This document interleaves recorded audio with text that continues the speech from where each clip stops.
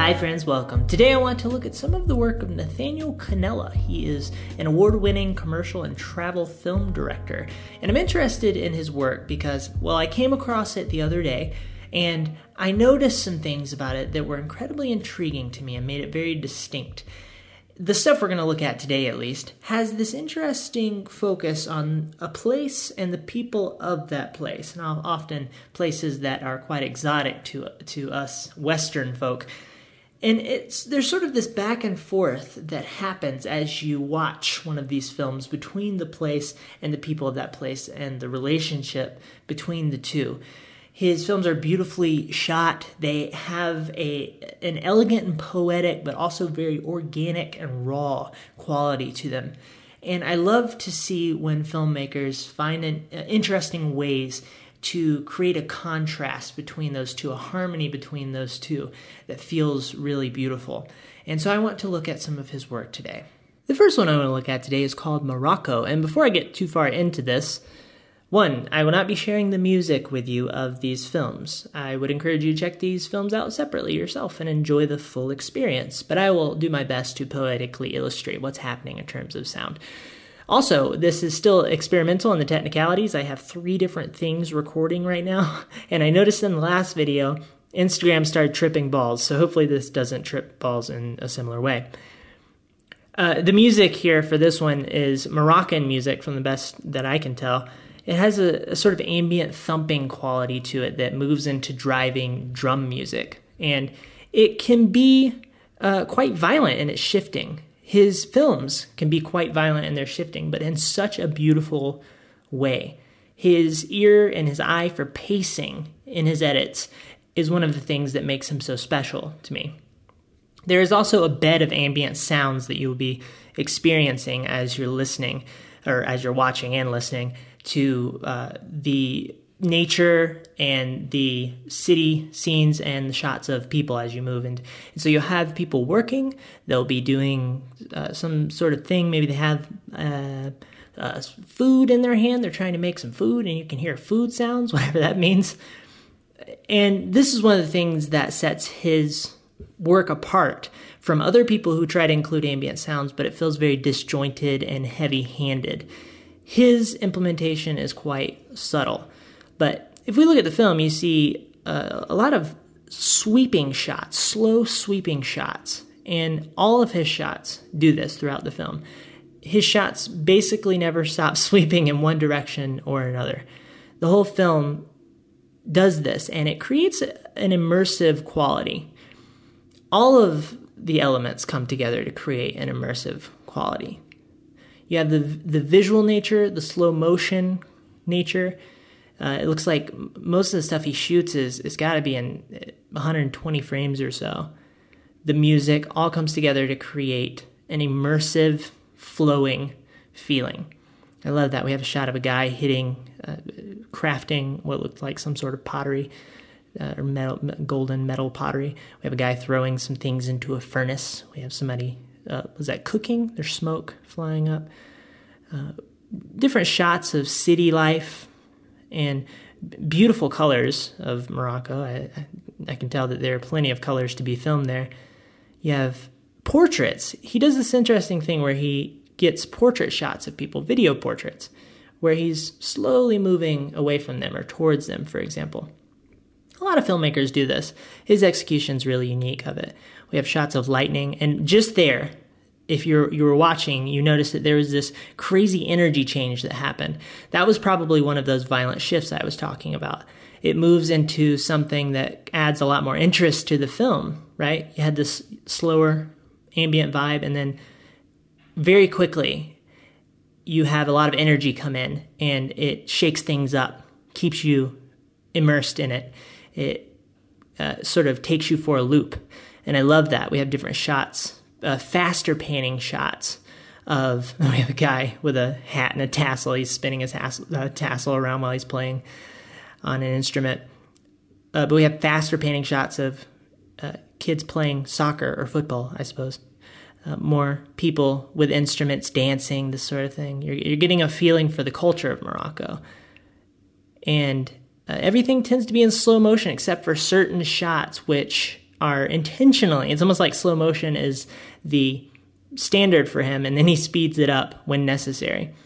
I love that. And now the shots are cutting much quicker. The music is probably driving and thumping. You can hear the drums, and everything's flying around. You're getting more and more immersed into what's going on. There was a flipping transition, almost Peter McKinnon-esque. The camera literally flipped over, and then you see a shot of a fountain. And he integrates these interesting transitions, but in a way that's very, once again, subtle, not too heavy-handed.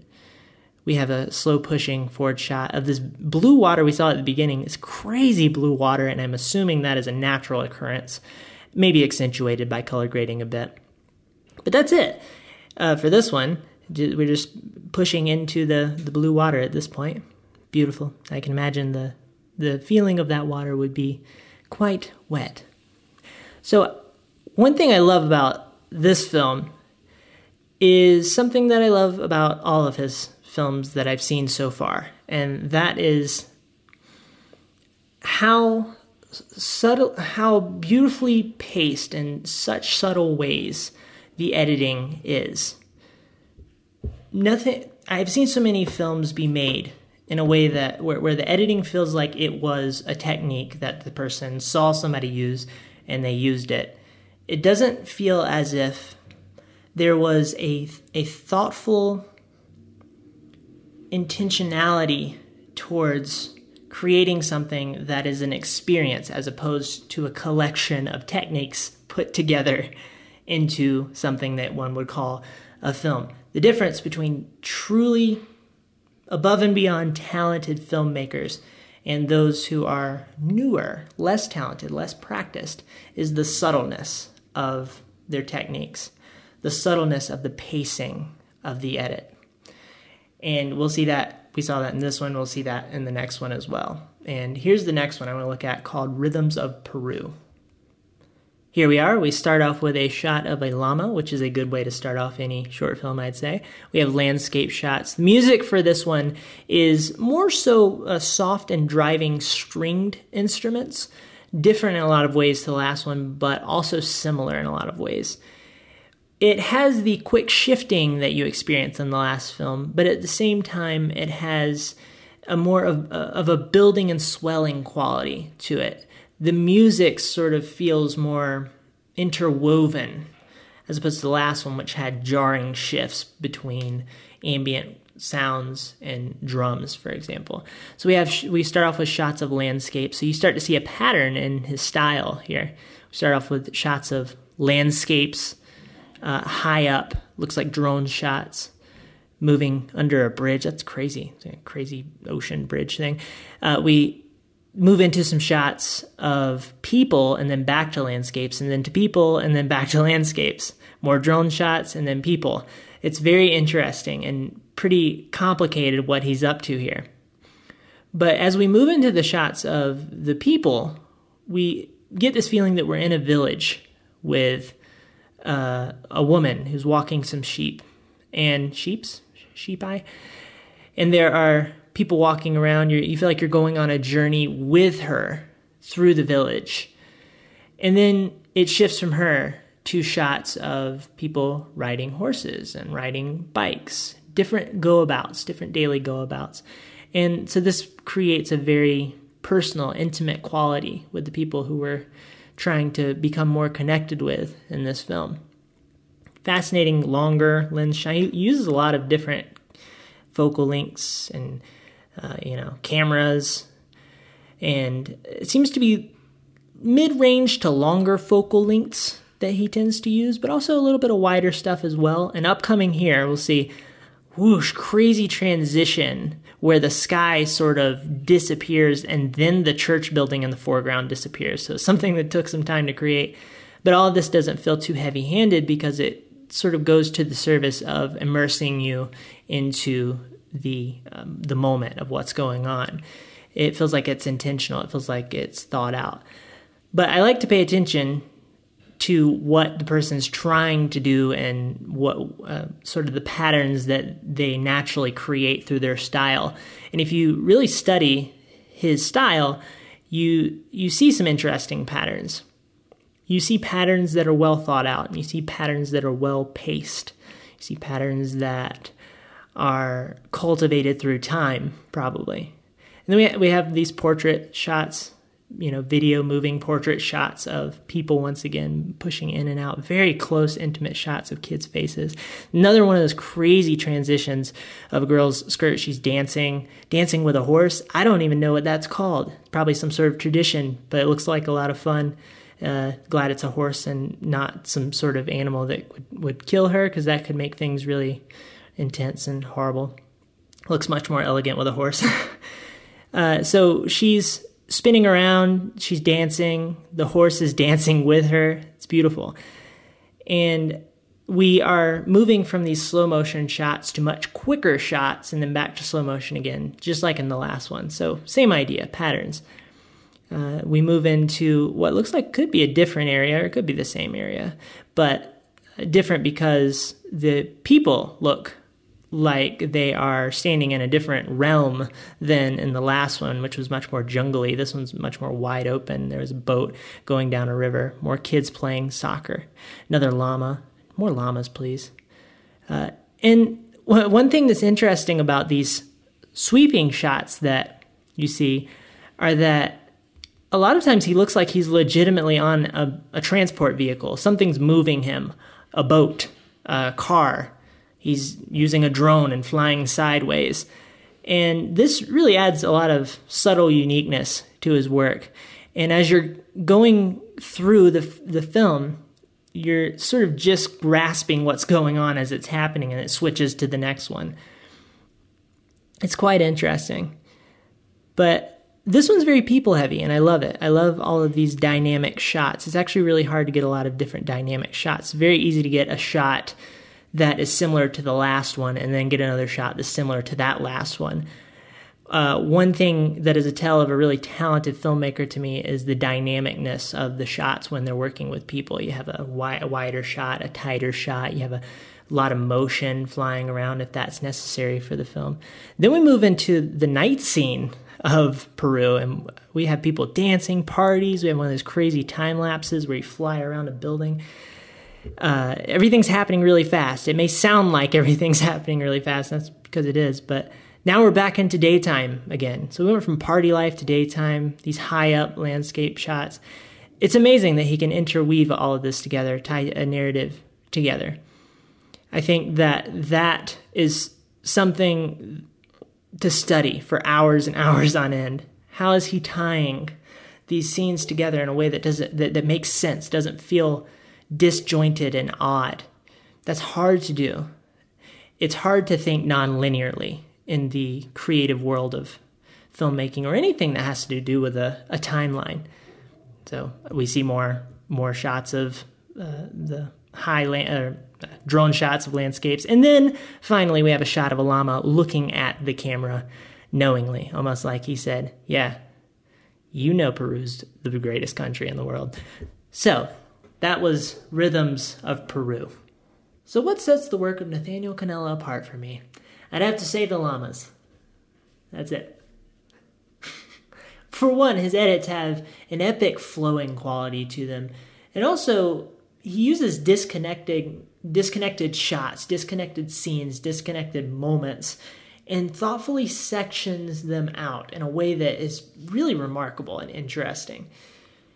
The use of slow motion in his films is interesting because everybody uses slow motion. So why is his use of slow motion so powerful? I think it's the pairing between the slow motion and everything else that's happening. The music, the epic quality that he's creating through his edits. And you have to remember that all of this was raw footage. All of this was a normal motion shot of somebody standing there smiling and him pulling backwards, and a drone shot.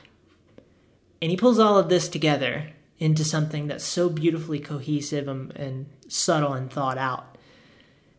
It's so set apart from many other films using footage that's very similar to other filmmakers. And if that doesn't make you feel like you have work to do, it should. It definitely should. But the use of slow motion in this sense feeds the vision, the story of Morocco or Peru. The fancy transitions in the films feeds the vision. All of everything that's happening is funneling in to feeding the vision of telling the story in the way that he has envisioned in his mind. And I think that's powerful.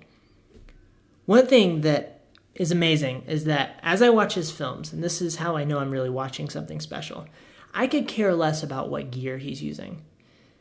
Because I care so much about this.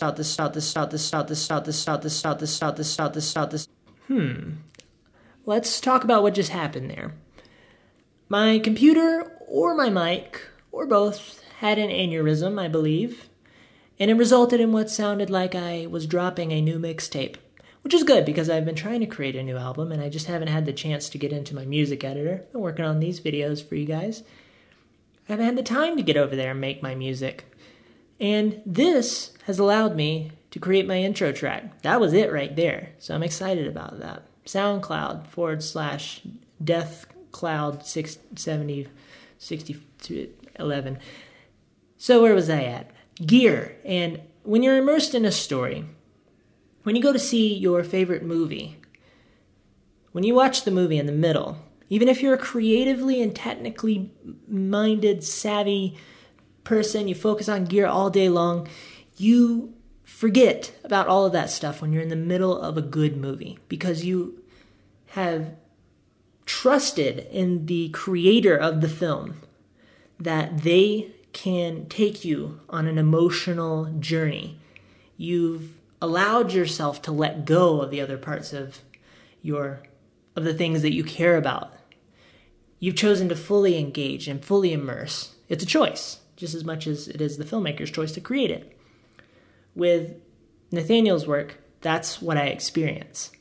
I don't pay attention to what he's using to create the film.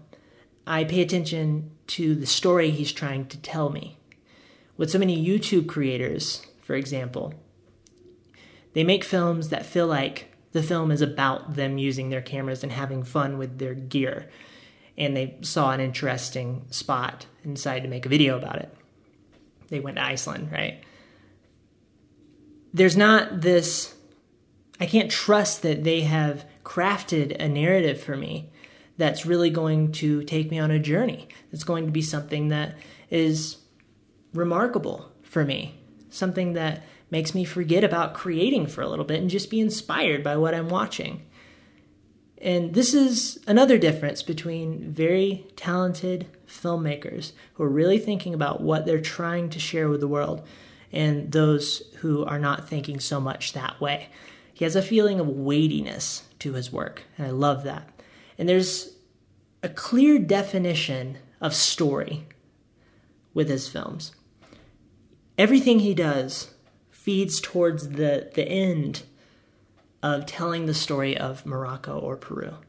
And I would encourage you to check out his work and dig into it a little bit.